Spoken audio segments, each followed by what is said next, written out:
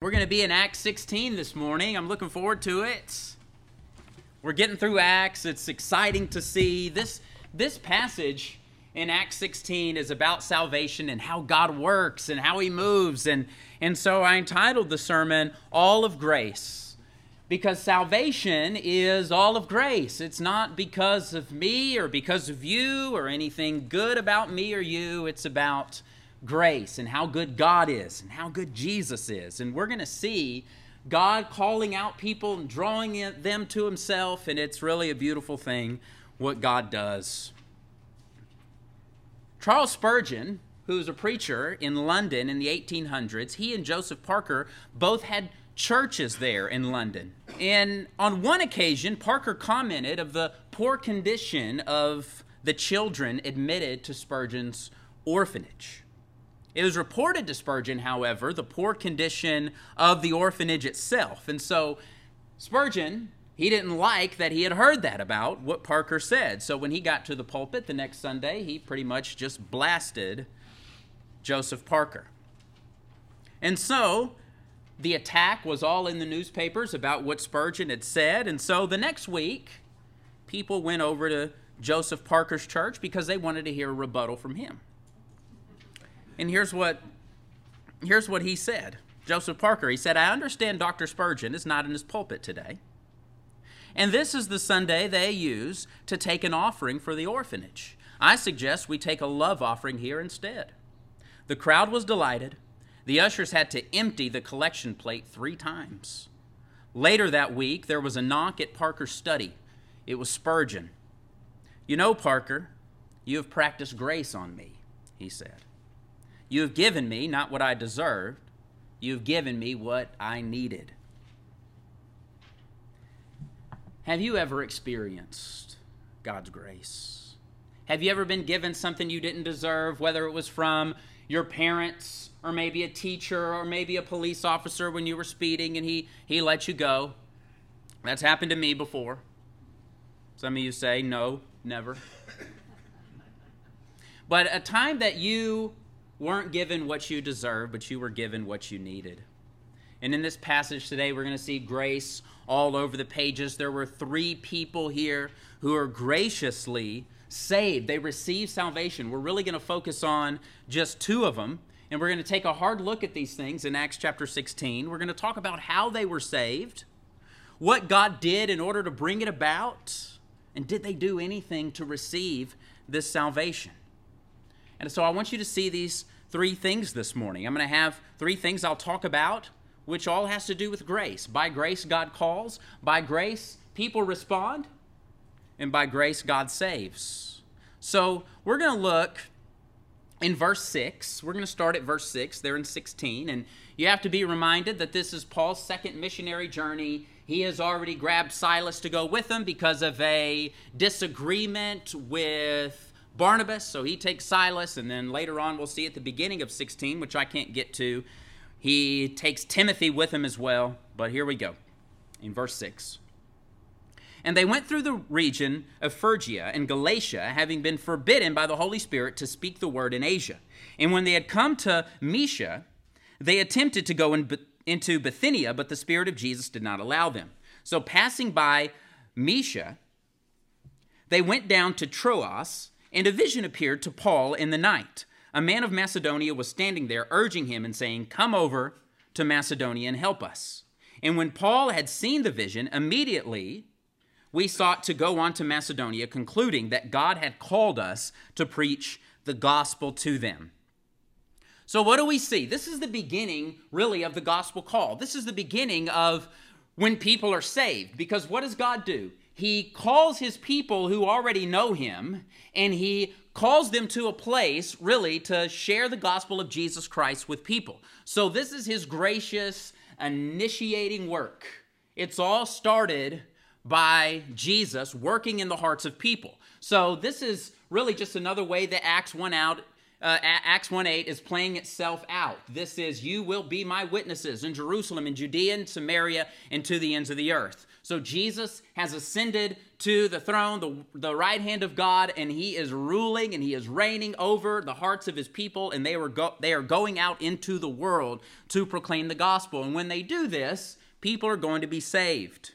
So I want to assure you that God is still doing this. God is still calling out people. He's still calling you to share the gospel of Jesus Christ with people. And we have to be sensitive to his spirit to know where he is calling and where he's not calling.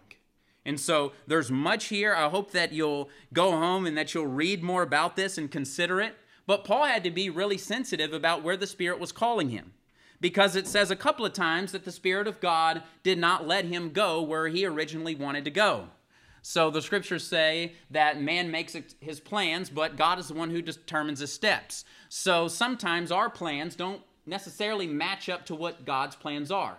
I don't know if you've ever had like a check in your spirit that just said, I don't think I should go there, or I don't think God wants me to do this or that.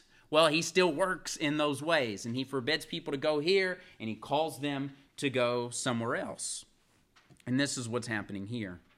But wherever God is calling you, we need to be sensitive to it. You know, in Romans 8:14, Paul says those who are led by the Spirit of God are the sons of God, or the children of God. So believe me, he will lead his people when we seek them. And sometimes we think, well, I don't know where God is calling me. I don't know what he wants me to do next, because sometimes he's calling us just to share the gospel with our neighbor or a coworker. Sometimes he's calling us to maybe do something in the church, as in, I want to go serve in this ministry, or I want to start another ministry over there, or there's some people in another part of the community that I would like to minister to. But many times it's just where he's planted you right now. Many times it's God just calling us to say, hey, be faithful where you are. Because sometimes I think we make God's calling a little bit too difficult. We say, Lord, where are you calling me? Where do you want me to go? And those are good things to be asking God. But if you feel like God is silent on these matters, keep praying to him. But in the meantime, be faithful where we are. Be faithful where you are. I mean, what would it look like for us if we just said, well, I'm going to invite some of my neighbors over and I'm going to cook for them. I'm going to put some hamburgers on the grill. We're just going to have a good time. We're going to just share what God is doing in our lives, and we're going to get to know these people. And when the Spirit provides opportunity, we're going to talk about Jesus. We're going to see kind of where they are. Not because they're our projects or anything like that, but because we love them. We really want to get to know them, and we want to see if they know our Savior. But he's called us, I think, to a specific place, and he's just calling us to be faithful, whether we're here or whether we're there, but we have to be sensitive to his call. But there's the gospel call through his people. If we look at verse 11, when we get to the conversion, we're going to see the conversion of 3 people, I believe. We're going to see the conversion of Lydia. We'll see the conversion of this slave girl who is possessed by a spirit of divination, which is really an evil spirit or a demonic spirit, someone who can tell the future by some demonic forces. But then you're going to see a jailer. He's going to be converted as well. And we're going to see how God does it. So in verse 11, it says, so setting sail from Troas, we made a direct voyage to Samothrace. I don't remember how to say it. I was trying to figure that out this week. I was like, when I preach this, I got to know how to say it, and then I failed. So good thing this is about grace. And the following day to Neapolis, and from there to Philippi, which is a leading city of the district of Macedonia and a Roman colony. We remained in this city for some days, and on the Sabbath day, we went outside the gate to the riverside, where we supposed there was a place of prayer. And we sat down and spoke to the women who had come together.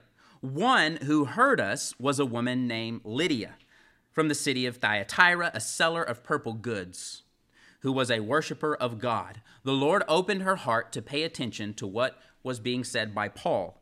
And after she was baptized, and her household as well, she urged us, saying, if you have judged me faithful to the Lord, come to my house and stay. And she prevailed upon us. So that's the first conversion. We see Lydia's eyes are opened up. She's basically going to a Bible study. This is a place where they would have prayer, and Lydia's a seeker. I think she's a seeker much like the Ethiopian eunuch, or much like Cornelius. These are people who are seekers. They don't know who Jesus is, but they're trying to figure out who this God is.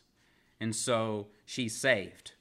Then after that, we're going to see when Paul and Silas, they're going to see this slave girl, and pretty much they cast a demon out of her, but they get in trouble for it because the people who own her see that because she doesn't have the spirit of divination anymore, that they're not going to be able to make money off of her anymore. And so they hate this. So they bring Paul before the council of the Romans, and they throw him into prison after they beat him. And so now they're in horrific circumstances by the time we get to verse 25. So I want you to know where they are. They've been placed in prison, terrible circumstances, been beaten, and here's what they're doing. About midnight, Paul and Silas were praying and singing hymns to God. And the prisoners were listening to them, and suddenly there was a great earthquake, so that the foundations of the prisons were shaken, and immediately all the doors were open, and everyone's bonds were unfastened. And the jailer woke and saw that the prison doors were open. He threw his sword and was about to kill himself, supposing that the prisoners had escaped. But Paul cried with a loud voice, do not harm yourself, we are all here. And the jailer called for lights and rushed in, and trembling with fear, he fell down before Paul and Silas.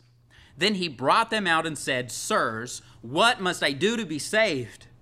And they said, believe in the Lord Jesus, and you will be saved, you and your household. So let me stop right there. So they're singing praises here. Like, what are they doing singing praises? I don't know. So I figure the jailer probably thinks they're crazy, and all the people around, because they're being beaten, they're singing these praises. They're being reminded of all that God has done for them. And I think this is to get them through this. When we sing, many times the message penetrates our hearts, which is why we still sing. This is why we have the Psalms. That's why we went through them during Lent, because that's the soundtrack of the Bible, and this allows those spiritual truths to get into our hearts when we sing. But they're singing, and there's a lot going on. The Spirit is moving and working, and this jailer is saved when he asks, what must I do to receive eternal life? We'll talk more about him in a minute. But in this situation, in both of these, we see Lydia. She's being saved, and after she is saved, God continues to guide Paul and Silas by a series of events that puts them in position to share the gospel even with a jailer. So we can see God's providence all over this. He's calling them to Macedonia. He's calling them right to Philippi. And there's this woman who needs to know more about Jesus. She's a seeker. She's saved. And then on the way, they cast out a demon. And then because of that, they're thrown in prison. And one thing leads to another, and this jailer, he's converted as well. So we're seeing God using people to proclaim the gospel so that they might believe, and he's doing it all by his providence. He's saving people by his grace. It's really cool because we're really seeing what Jesus had already said that he's going to do in the Gospels. Remember, he says, I will build my church, he tells Peter, and the gates of hell shall not prevail against it. So he is going to call people out unto himself. The cool thing about church is that God never called us to build his church because Jesus already promised to build a church. What did he call us to do? He said, go and make disciples, and I will build my church, basically. I will be with you. I have all authority, and that's what they're doing here. Paul and Silas and Timothy, we can see them. They are so faithful, and God is just using faithful people to bring people to himself. So we have to be faithful, too. So we see God moving in the hearts. He's opened Lydia's hearts. He's opened her heart. He's using the scripture. He's using a messenger to awaken the heart of Lydia. Now, the jailer here, he would rather commit suicide than suffer his fate. Because did you know that if a Roman would have let go or would have lost these prisoners like he almost did, then he would have had to die. The Romans were brutal. The Romans were violent. They were vicious. How else do you think that they were conquering the whole known world at the time and ruled for so long? These people did it by force. They did it by killing people. They did it through crucifixion. And so this man, he knows if I let these guys go, if they're gone, then they're going to kill me. So he's going to turn on himself and kill himself. But then he asks, or then Paul says, no, don't do that. We're all here. And so I can imagine just this jailer thinking, why are you still here? So first of all, you were singing, and now you're going to stay when you could have gone? And so he's thinking, wow, what must I do to be saved? What must I do to have the joy that you have? And he gives them the simple answer, believe. Believe on the Lord Jesus Christ. We're saved when we trust in Jesus Christ. And what does it mean to be saved? Saved from what? Well, we're saved from death, and we're saved from sin, and we're saved from hell. We're saved from separation from God for all of eternity. Because of sin, we are separated from God. And the only way to God is through Jesus Christ, and we come into his family through repentance and faith. We trust in the life and the death and the resurrection of Jesus Christ, and we're reconciled to him today and for all of eternity. This jailer, though, I mean, why would he want to be saved? Of course, he's seen what's happening in the lives of Paul and Silas and how much joy they have in the midst of horrific circumstances. But think about maybe where this jailer was in his life.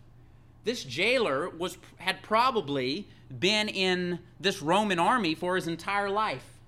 I think he was probably jaded by what he'd seen in life. I think he was probably calloused by all of the murder and the vicious things and horrific things that he had seen his entire life. And he was getting to the point where he really didn't mind torturing anybody. It didn't matter if he was going to do something terrible to Paul and Silas. It was just like any other day to him. It was like no big deal. It was a terrible life that he had. But what was he seeing now? He was seeing Paul and Silas in the midst of persecution, and Paul and Silas not leaving when they were given the opportunity. So it's strange to this jailer, and he sees them with the hope that he never ever dreamed of even having. So he asked, what must I do to be saved? What do I got to do to get what you have? So maybe there's people that have grown callous. Maybe you've grown callous. Maybe someone that you know has grown callous toward life because you've seen so much in your life.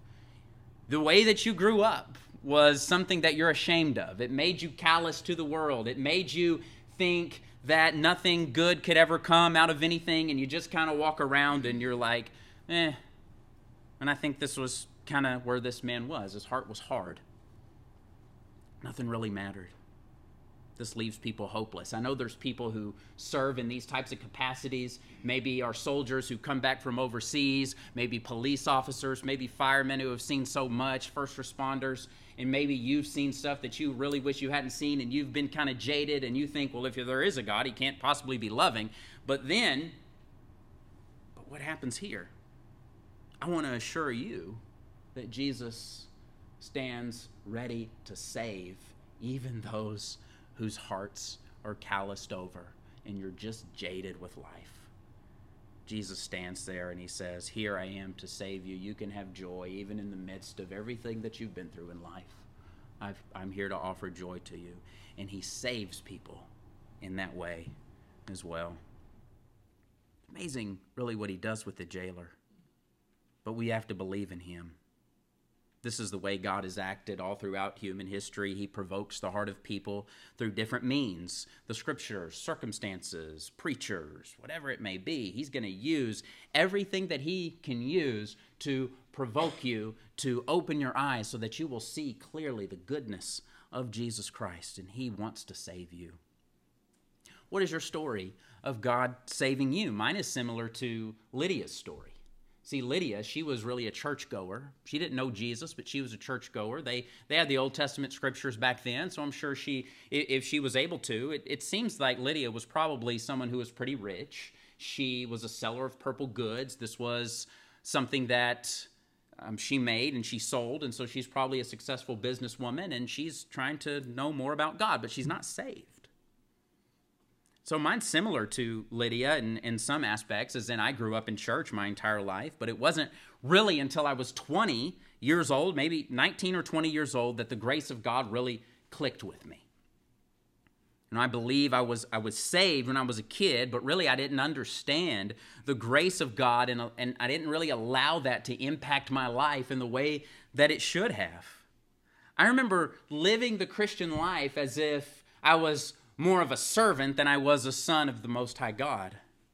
I mean, have you ever been to a mandatory meeting at work? Like, you know why they make those mandatory, right? Because no one's going to come if they don't, because it's boring. Nobody, I've heard of mandatory meetings, and I just want to be like, if you want to make this mandatory, then make it interesting so people will want to come, and then you won't have to make it mandatory anymore. Mandatory meetings. They're so great. So you go to these meetings, not because you want to go, but because if you don't go, at the least, you're going to get in trouble from your boss, and maybe at the worst, you might get fired, so you go. You need your job, you need money, you like to eat, so you go. And so that was kind of what my relationship with God was like. I wanted to serve God. I loved him. I knew he died on the cross for my sins, but I was still doing Christianity like I had to appease him. Like Jesus died on the cross, that got me halfway there, and then my works will get me the other half. That's the way I was living my life. The only reason I went to church was because I looked at it as mandatory. I didn't want to get in trouble with God. But Jesus opened my eyes through his word, through his people, through circumstances, and I realized his grace and how much he loved me and how I'm able to serve him freely through his grace. Now I want to know him and be with him because I see him as a father, a loving father, as someone who's my daddy, someone who I want to be with. So we all want to crawl up into the laps of our dad when we're kids. We all want to be with them. We're like, man, Dad, I just want to be with my dad. I remember Jace. He's still that way today. When he was a little boy, he just wanted to be with Daddy. And maybe you never had that type of dad or father. But you know what? God is that one. He is there, and he's saying, just come to me. He's saying, you don't have to work. This is not you. You don't need to have the faith of a servant, but come in and have the faith of a son. Have the faith of a daughter. Come to me. Come to my lap. Sit with me. Sit at my feet. I want to be with you. I love you. And then from that we serve. And I wonder, do you have that relationship, that kind of relationship with God today? Because I that was me. And I was like, man, I get it. I get it now. He really loves me. He really sent Jesus to die for me, for my sins. And I think this was Lydia. Oh, I get it now. All that I've been reading really points to Jesus Christ and his grace. I hope you know his grace. I hope you know his grace. There's so many people all throughout history here, not just Lydia, not just the jailer, but there's so many people in Christian history, people like John Wesley who experienced the same thing. This man was basically a legalist. He went to the New World. He went to Georgia to try to convert the Indians. He was really puffed up about it. He thought that he could just go in there and they would hear his preaching and then they would just come in droves to give their lives to Christ. But it was largely a failure when he went to Georgia. But you know what? When he got back on May 24, 1738, it says he went very unwillingly. His journal says he went very unwillingly to a religious meeting in London, and a miracle took place. About 9:15, he wrote in his journal, I felt my heart strangely warmed. I felt I did trust in Christ, Christ alone for salvation, and an assurance was given to me that he had taken away my sins, even mine, and saved me from the law of sin and death. So it was at this moment he got it. He's like, look, I can't earn my salvation. I've got to give it all over to him. He actually loves me. And it was out of that just sprung a revival. When people experience grace, they show grace to others. And grace is contagious. And people come in and they begin serving the one true God of the universe because they love him so much. Like, man, I just love this God. I hope you love this God, and he's still opening hearts of people to pay attention to what is being said to him. But they need a messenger too. They need you. Because remember what Romans 10:14-17, Paul writes, how will they call on whom they have not believed? And how will they believe in something they have never heard? And how are they to hear without someone preaching? And how are they to preach unless they are sent? As it is written, how beautiful are the feet of those who preach the good news. Then it says, so faith comes by hearing, and hearing through the word of Christ. So is God opening your ear and your eyes through listening to the scriptures today? I hope you can hear his voice. And just as Lydia did, just as the jailer did, you are being called to respond. See, God does not only call by grace, but people respond as well by his grace. Believe in the Lord Jesus, and you will be saved. Simply trust that he will save you, just like you trusted the pew when you sat down. You took the weight off of your legs, and you sat down in that pew, and you said, I'm going to trust this pew to hold me up. You may not even known that, but that's what you did. And so that's what Jesus is calling us to do with him. Believe. Put your trust in him. Put your full weight on him. Trust him with your life. Stop trusting in yourself. Stop trusting in other things you may be going after, but put your trust in him and come to him, and he will never cast you out. He will never leave you unsatisfied. And then God saves. God saves.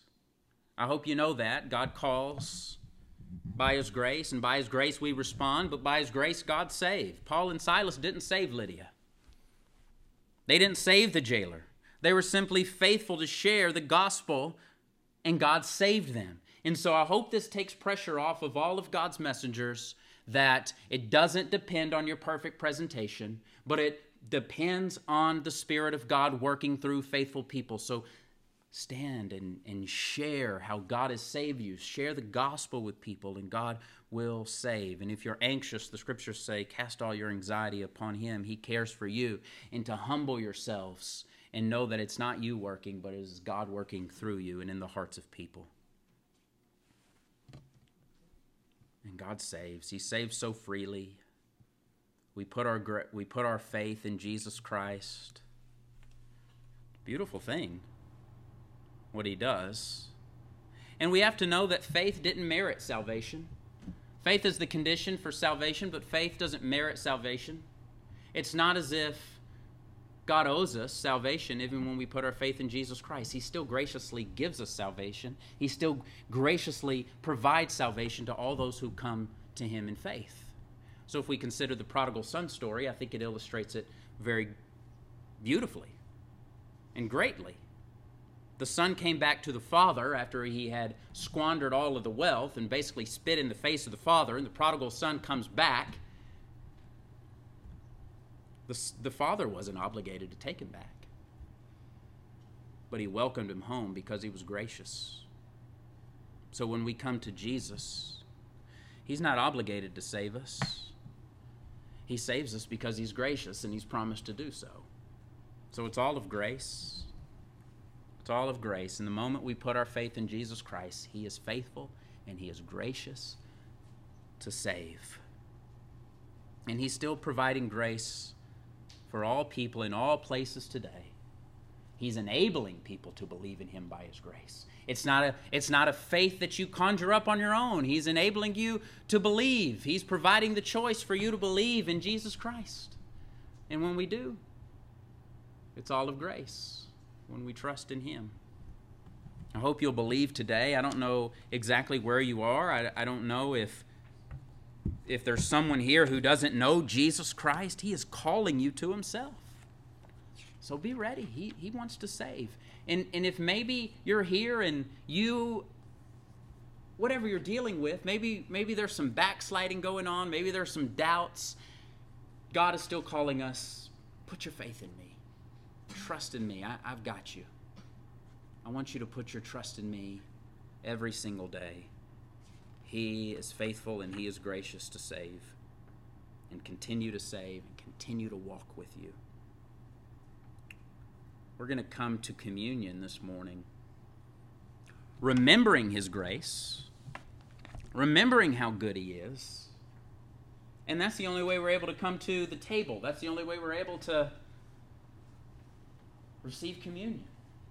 And we see this through his blood shed for us. Jesus' blood shed for us on our behalf.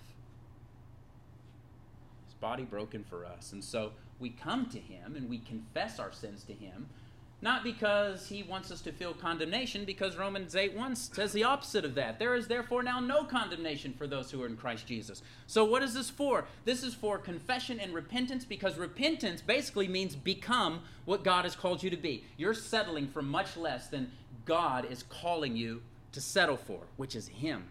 And it also means that God's not finished with you yet when we confess and repent. He's not finished with any of us.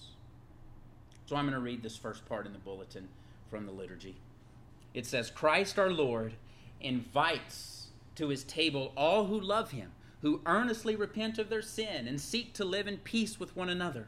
Therefore, let us confess our sin before God and one another.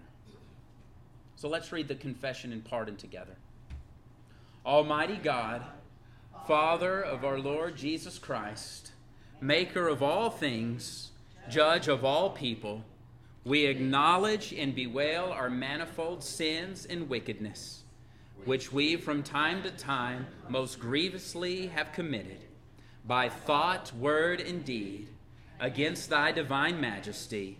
We do earnestly repent and are heartily sorry for these our misdoings. The remembrance of them is grievous to us. Have mercy upon us. Have mercy upon us, most merciful Father.